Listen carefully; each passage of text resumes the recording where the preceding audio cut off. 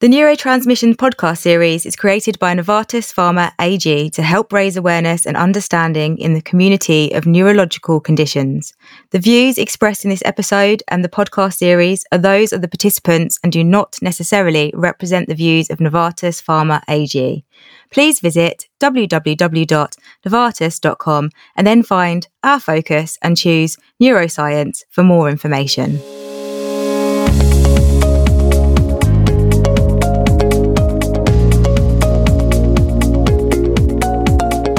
Hi everyone, and welcome to our very first ever episode of Neurotransmissions. Before we get started, I better introduce myself to all of you, as well as my guest who I'll introduce in a moment. My name's Ellen Marshall, and I've been living with multiple sclerosis for 5 years now. I was diagnosed in 2015 with relapsing remitting multiple sclerosis.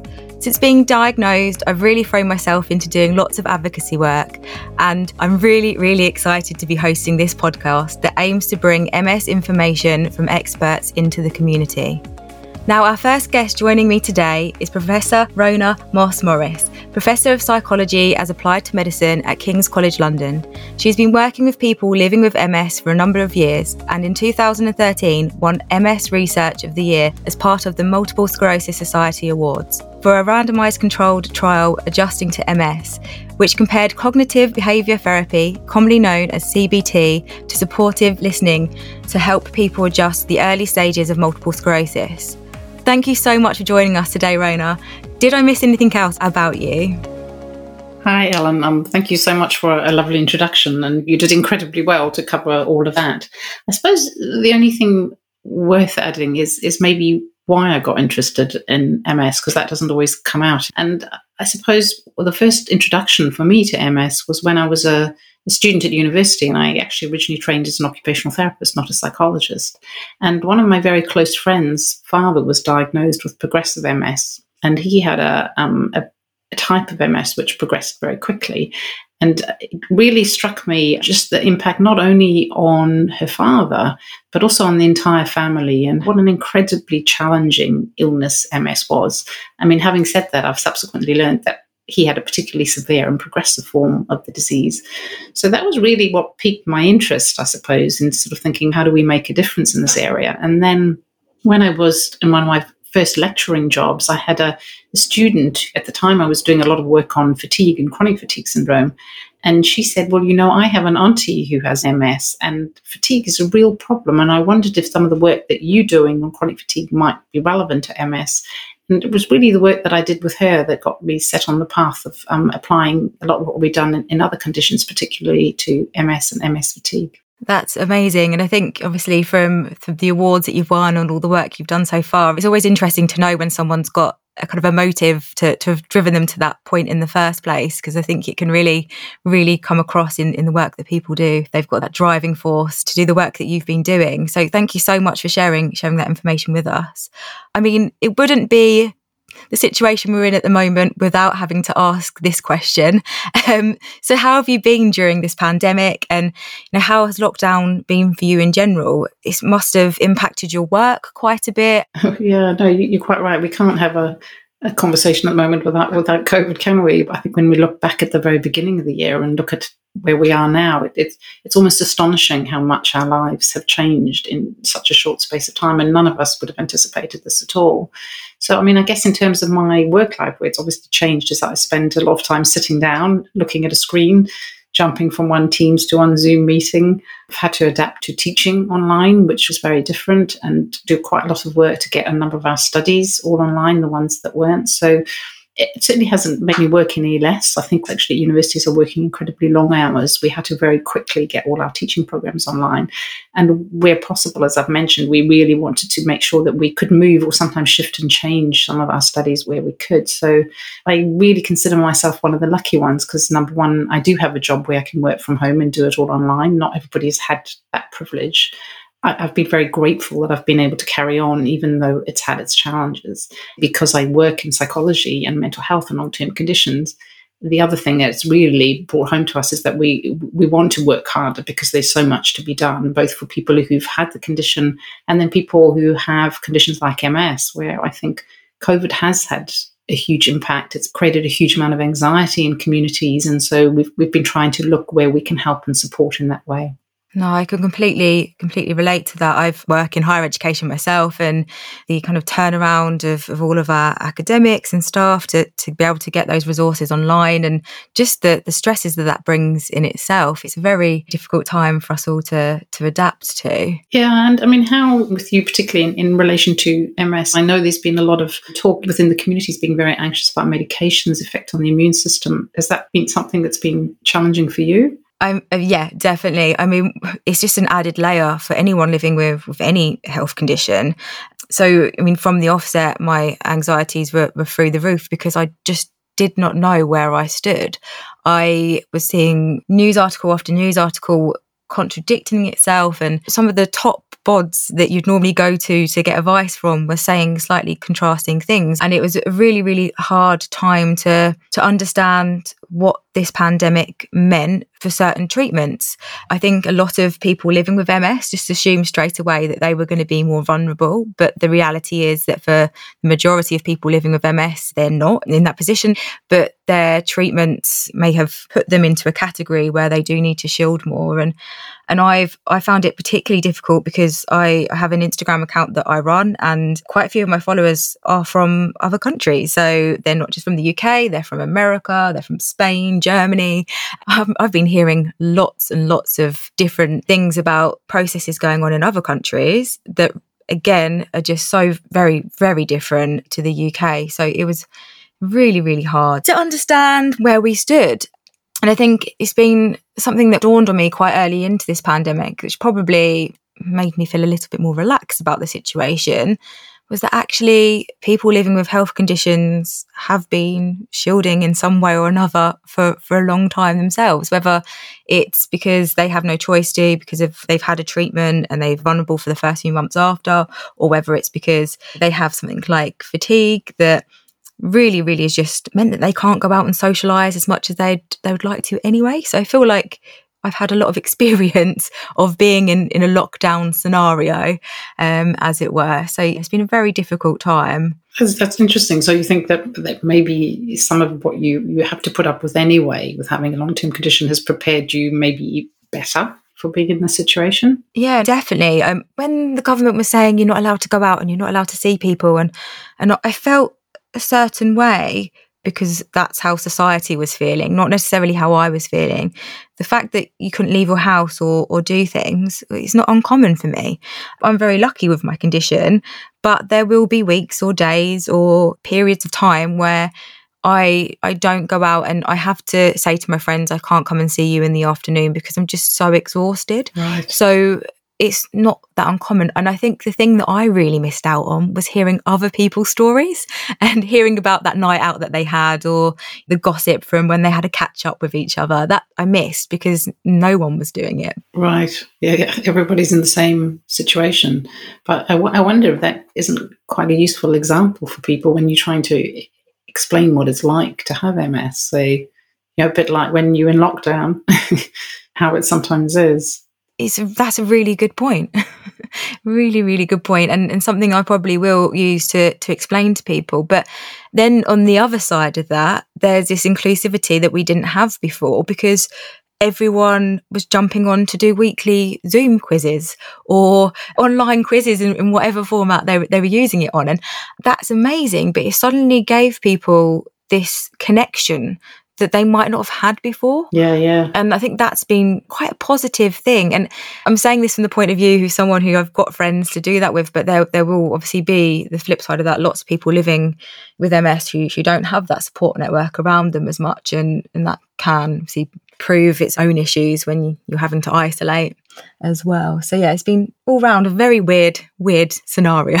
Yeah, it is strange. And I think you're quite right with, I think the whole way we've all had to jump to digital to learn how to teach online. We've had to learn how to do clinical training online, which is probably the most challenging bit because we do lots of role play and practice and things like that. But it has taught us a bit that actually, particularly when people have disabilities or difficult symptoms, there is a way to connect. So I think this whole world is going to change in that we're going to be offering care much more remotely where we can. I don't think we ever want to stop face-to-face, but I think it does actually make things accessible to more people. But as you say, also gives us ideas about how to socially connect if people are more housebound. I think all the work that we do says how important social connectedness is in terms of helping people manage. I'm really happy that in some ways we're in a situation now, especially with my work, where there are talks about agile working and whether we can work from home a lot more and not having that commute in the morning every day to work. That in itself, and having an extra hour in bed and not having to worry about picking out an outfit for the day or something like that. It's just that those little things have preserve so much more energy for me. Like, I feel like I've been able to walk my dog a lot more and been taking him on longer walks because I've got more energy because I'm not driving to work. And it's been a really positive experience in that sense. But then again, it's been hard not having the same routine as I would normally have. Yeah. So tell me a little bit more about you. You mentioned an Instagram account. I have to say, I'm not brilliant on social media. I've never used Instagram. So I'd love to know a bit more about how you use it. And it sounds like you've got an immense following all around the world. Yeah, I mean, it's still a modest number that follow me, but it is something that I'm quite proud of because during my diagnosis, I was very much in a position where I went down the internet rabbit hole of Google search and Googling your symptoms, which I know you should never do, but for me, it was an okay time, but I could see how for some, it could be a very dark time having a diagnosis and having so many different websites and social media accounts and Facebook groups and just so many places where you can go to find information. And you know what it's like on social media. Everyone's an expert. It's just really, really difficult sometimes to pick out the facts and to pick out the positives. And I was finding more and more often that I'd go on to these Facebook groups for particular treatments, or it might have been a particular medication I was taking, and I'd be looking up these things, and everyone in the group chats, it was very negative. It was either someone was going on there to find out an answer to a question because they were worried, which installed worry in other people, or people were going on there because something had gone wrong. Right. And then it dawned on me very, very quickly, where are all these people that are having successes? And the answer is quite simply out there living their life. Why would someone who's been on a very successful treatment and doing very well on that treatment have the need to go into a group like this? And at that point, I was like, I need to do something to showcase the reality of MS and my reality, and it's not a negative reality. So I went about starting up an Instagram page, and then it's kind of just grown from there. But it's been really interesting interacting with other people, and some of the comments I get, it makes my MS feel worthwhile. Right, that's interesting. So do you largely mostly just share the positive stories, or do you share all the stories? Oh, definitely not all the stories. The good, the bad, and more times than none, the ugly, because I don't always use filters. Right. But sometimes I could be looking at an absolute mess, no makeup on, had the worst day, and I would just film. And it's very candid. It's very just saying it as it is in the moment.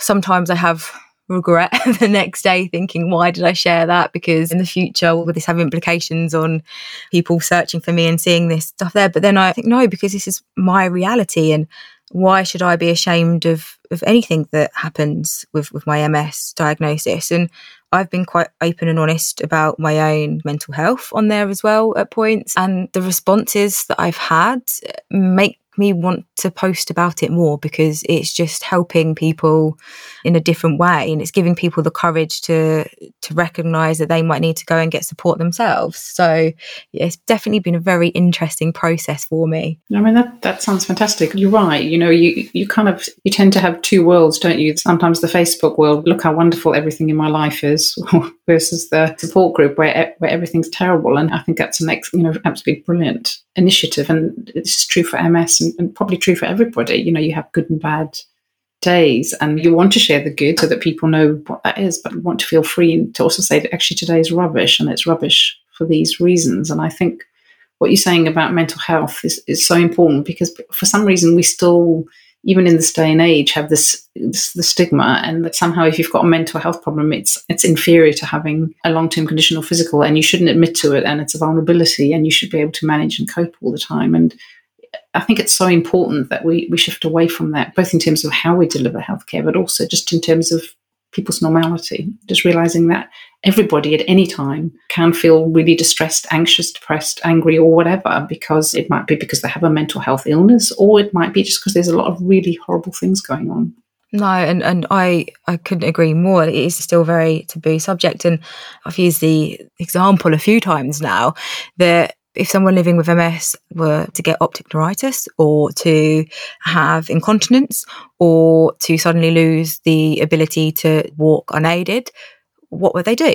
Go to the doctors. Why would someone who's struggling with their mental health and their mental well-being not seek that same advice and support? I don't see why there is such a stigma around doing that, because if you're not in a good place, it's not going to support your other symptoms. No, I definitely think there's more to be done to help. But you've mentioned quite a bit when I've spoke to you in the past about your digital studies going forward in the future, especially. Do you think that there will be a much more digital focus? Is it stuff that you're currently doing that you can roll out? Can you explain a bit more about the digital element of what you do? Yeah, absolutely. I mean, it's a part of our work that we're really excited about, and I think it will give us a sizable step forward towards acceptance of it, because I think there has been a bit of a digital divide. There's been this idea that if we want to scale things up to more people, so for instance, I would love for everybody with MS to have access to a psychologist if and when they need it. And I mean, not that everybody does, but just to make it so that it's a standard practice, just as much as everybody gets to see a neurologist, you would get to see a psychologist. The reality is services often don't have good provision. How do you scale it across everybody with a long-term condition, including people with MS? And so one way to do that is to try and recreate what we do using digital tools, trying to get computers so that they can react in a way that they do what you might do as a therapist, but at the same time making sure that you're not removing the therapist. So most of the tools that we create include therapist support. So they would be either an online chat facility where the support could be provided, or it could be supplemented with face-to-face sessions or phone. More commonly, we do stuff on phone. We now on Teams, although we never used to.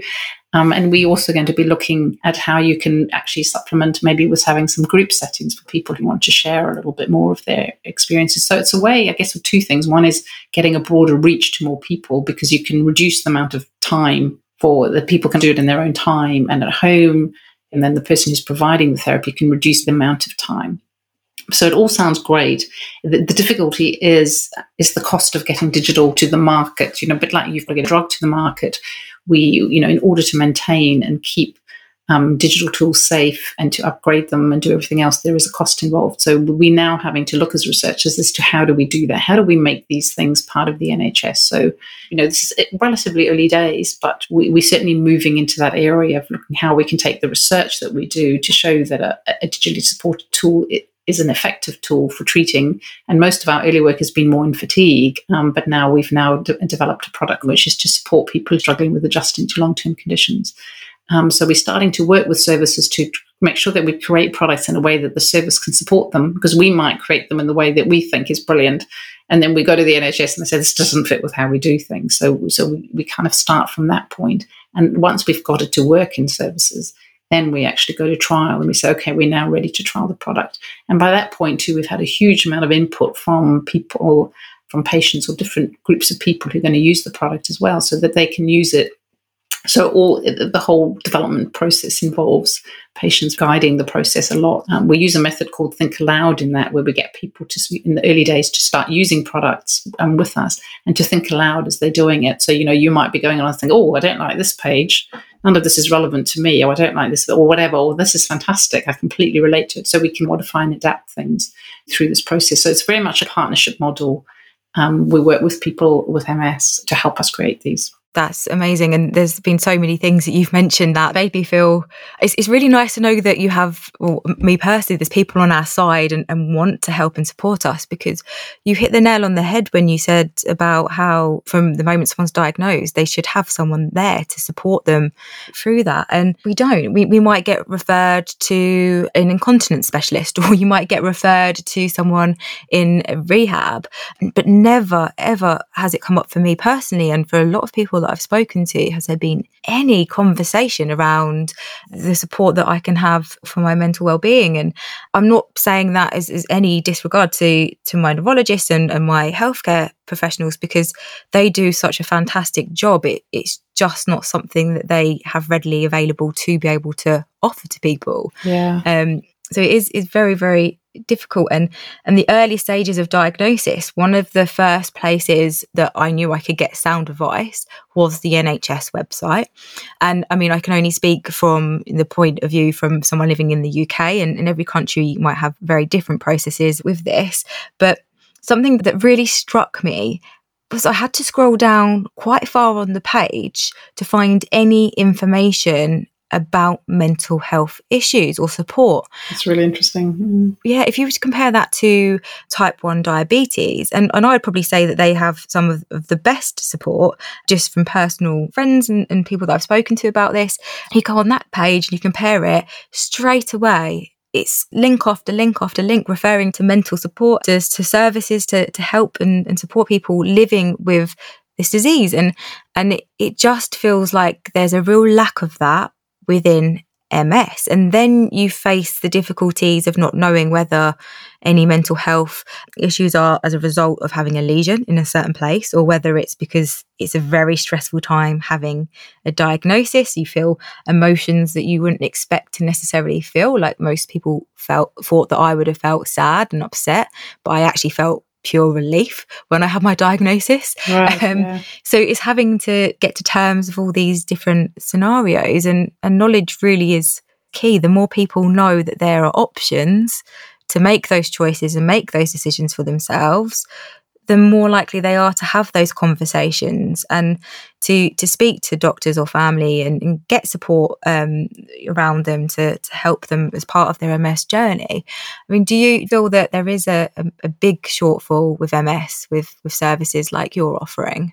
Massive, absolutely massive. I mean, I think, if you think about when you get diagnosed with MS, it's usually in young adulthood, but it's usually at a time of your life when you're least expecting to get a diagnosis of the sort. Is when you may be going to university, or you might be starting a new career, or you might be wanting to start a family, and then suddenly, wham, you've been given this very unpredictable prognosis. Nobody can tell you exactly what's going to happen. So it's a huge thing to take on board. And I think, you're absolutely right that mental health should be up there with everything else. And managing fatigue is another one that we can actually use behavioral methods to make a massive difference to fatigue, but it's never routinely on offer.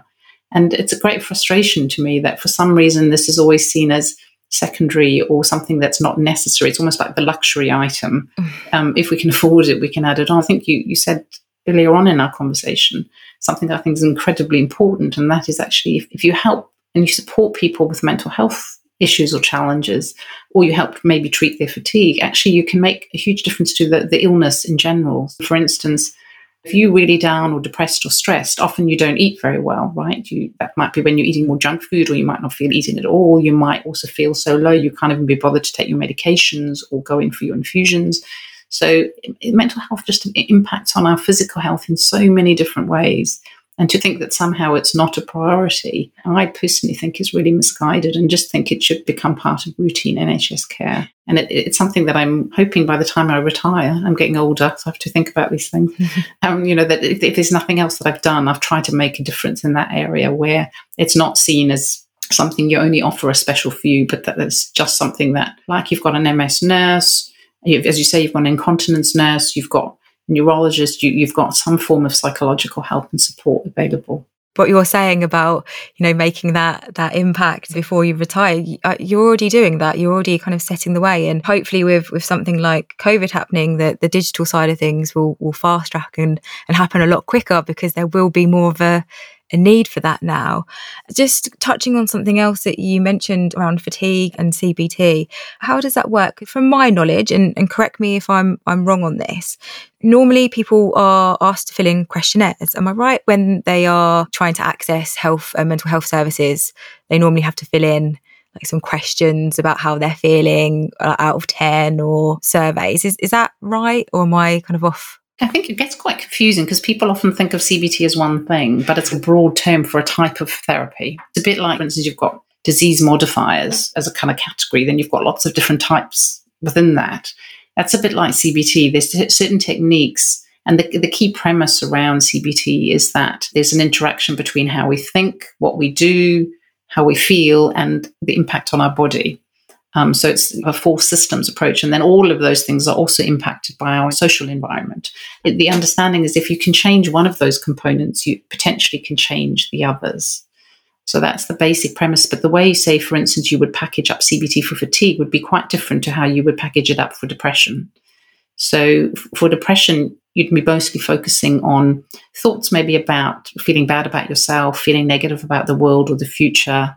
And you would also perhaps look at helping people to engage in more pleasurable activities, because quite often what happens when you're depressed, you stop doing nice things. Whereas what we've learned about fatigue is that fatigue is not all that well understood in terms of the physiology of fatigue in MS, but we know that it's so prevalent that it's more than likely triggered by the inflammatory responses that happen in MS, because we know that when you get an acute infection and you have inflammation in your body, you feel very tired and you want to go to bed. And it's what we call sickness behavior. It's your body's message that you need to retreat and allow yourself and your body to fight off this infection. And so that's probably what happens when you have these relapses in MS. There's this very strong inflammatory response and it creates this immense fatigue.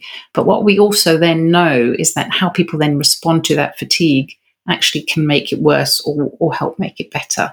And those are the kind of processes that we focus on in CBT, because some of the things that we do to manage an acute symptom are sometimes different to how we manage a chronic symptom in terms of what's helpful. So when you're acutely ill, sometimes the response is to take to your bed. But when you've actually got more chronic symptoms of fatigue, if we constantly accommodate the fatigue, we can actually make it worse, because what happens is we lose routine.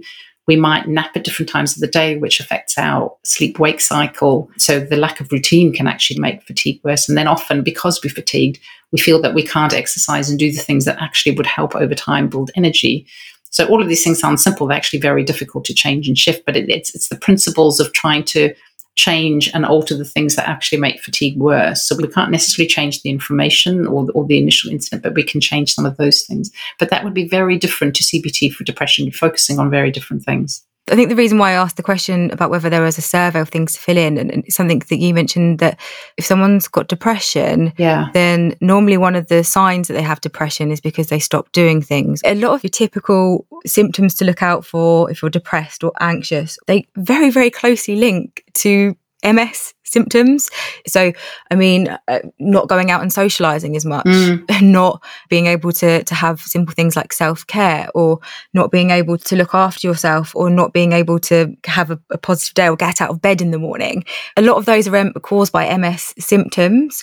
And it just made me think, if that's something that people can start to see differently. MS does have very similar symptoms. It could look like depression and could look like anxiety. And is there a way to perhaps make people see that in a different light, or encourage people to go to see someone and speak to someone and not feel like they're going to get palmed off, is what I'm trying to say, for being depressed when they're not? Well, yeah, exactly. And I think so in terms of those kind of questionnaires that you fill in, there are ones that are more sensitive to depression and anxiety when you've got a long-term physical health conditions. So some of those questions, which, as you say, get kind of mixed up with the illness, are removed, and they focus much more just on the mood ones. So, in terms of whether you're feeling low, whether you have suicidal thoughts, and it won't ask you so much about the sleep and the other factors which may well be related to the disease. So that is one way to do it.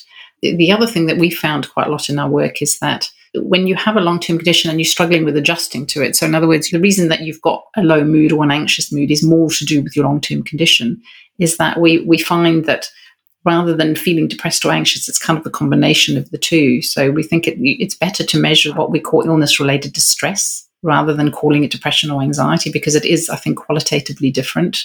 And I think it's also driven by different things. That's a really good way of putting it. Say that again, the actual wording that you just referred to that as. Illness-related distress. Illness-related distress. Okay, that could be a game changer. Just the way that people use terminology, it takes away straight away that stigma. Someone's not saying, I need help because I feel depressed or I feel anxious. They're saying, I have got a medical condition and it's having this impact on my life. And I think people would be more accepting of asking for help and support, or having those open conversations, because there's something that you can prove. And I think with any invisible illness, when you can prove something, it automatically becomes easier to digest. You know, with something like MS, you're constantly having to prove you've got this invisible illness. So to then throw in a mental health condition on top of that can be quite a daunting thing. Is that something that you use quite a lot? Do you look at different terminology? So absolutely. A lot of our work is all around defining what illness-related distress is and how it's related to adjustment more than a more classic mental health condition. It's something we're very passionate about in terms of educating the health professions to make that distinction and to accept that you don't have to have a mental health diagnosis to need support. Letting people know that illness-related distress is actually normal and common, and sometimes it's just a phase. So, for instance, if you have a relapse and you distress, then that's completely normal, and it might be that distress settles down quite quickly. So we've also tried to define, when does distress need help, or when is it just the normal ups and downs of having? Because what we don't want to say to people is that you always need to treat distress, because sometimes actually you should be distressed because distressing things are happening, and it's normalizing that. I think that's important. But on the other hand, when distress becomes very overwhelming and it feels just too uncomfortable, or if it's stopping you do things, then I think it's really important that we get people the right kind of support. And that's why we've devised CBT therapy specific for long-term conditions, because we want to focus on what are the things that people are struggling with. It might be, I'm struggling because I've got these really uncertain, difficult symptoms. I'm struggling with the fact that I deal with uncertainty every day.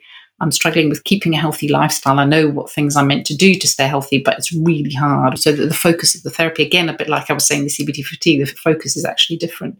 So there's a bit of a shift, because we now actually, through the work, I was national advisor for NHS England for improving access to psychological therapies for long-term conditions. So we now have a training curriculum around these principles. And we slowly but surely training people in these methods with the view that people will be able to offer more integrated care. It takes a while, I think, to make the shift, but it's definitely starting to happen, and that is incredibly exciting for me, because it's something that I've wanted to happen for quite a long time. So do you envision that there'll be much better pathways going forward in the future with the NHS and healthcare providers? Yeah, I do. I'm really hopeful for that. I guess you need to see, but certainly we now have a nice guideline all around more integrated care. So if somebody's really feeling depressed, then they might get referred into a mental health service. It's just saying that provision should be within the current service that needs to understand the challenges of the illness and the medications and all the other things, so that we know that what we're doing is not contradictory to something else. And so it really helps if you're a psychologist, if you're sitting in a multidisciplinary team like that, it really helps you understand the condition and the medical side of it, which I think makes us much better psychologists. No, definitely. If someone has been recently diagnosed and then not being offered the support, or someone who's been diagnosed for a while and then they're still struggling to get to terms with their diagnosis or their symptoms, what would be your top tips for someone in that scenario? What would you suggest that they do? Well, I guess one is not being afraid to ask for help. That is completely acceptable, and you shouldn't see it that somehow you failed because you're asking for help and you're reaching out. So I think that would be my top tip, is do go and talk about it to somebody to see what sort of support you can access if you feel that you're needing it. Another one would be also, though, that don't think that if you are feeling upset that you shouldn't feel upset. I think sometimes we live in a world where either everything's all bad or all good, and just say that actually having negative emotions, feeling angry or even jealous or annoyed, all of those things are actually normal. They're normal human experiences. And if you had to give some advice to a healthcare professional, a neurologist, or someone who is about to give that diagnosis to someone, what would you say to them? Because I'm sure that there'll be lots of different people listening into this. So what would be your top tip for those? I kind of say that I think people should routinely ask people about how they're feeling. Don't only ask about their physical symptoms, ask about how they're feeling in themselves. I think what often happens is people have routine things that you might take. You might take blood pressure, you'll check bloods, but actually just as a standard question, how are you actually managing at the moment? I think that's very important. And another bit of work that we've just started to do is lots of questions that I think people don't feel okay asking around sexual difficulties and some of, the symptoms. That's just training health professionals to be okay to say, how are your intimate relationships? Are you struggling there? Are there any particular symptoms or things you'd like to talk about? So it's just asking questions so people feel a lot freer to talk about things which they might feel have a stigma or that is a bit of a no topic. One of the things that you talked about on your Instagram account, which I think is so important, is disclosing and letting people know. Almost everybody that I know who's managed to do that and do that well has actually found that they've got tremendous growth through that. So it's health professionals asking the right questions. And then I think that will really help the disclosure that helps people grow and manage things better. Yeah, I can completely agree on what you said about posting things myself. It's a relief sometimes being able to put everything out there on my social media account. And it does make me extremely vulnerable. But knowing that I can potentially help that one person have an honest conversation because I was so brave and said it to whoever could log on to my account and see it.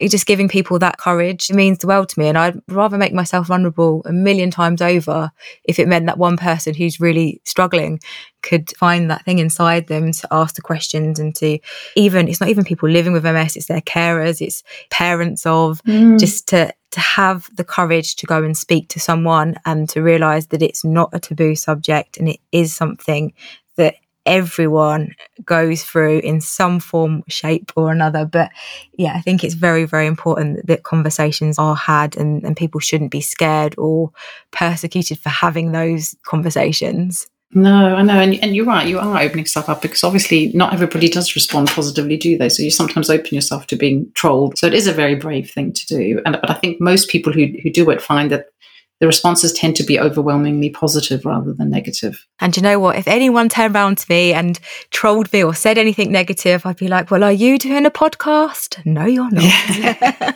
absolutely. So I've had so many amazing experiences come off the back of being open, honest and vulnerable. And I managed to turn that into a huge, huge positive for myself. It's been absolutely incredible hearing about all of the efforts you're putting in, how passionate you are about what you're doing as well. It makes all the difference to know that this is going on and hopefully one day the results of it will impact everyone living with MS and everyone will be able to get the support that they need, and that would be an amazing end goal for it. Is there anything else that you wanted to mention or touch upon?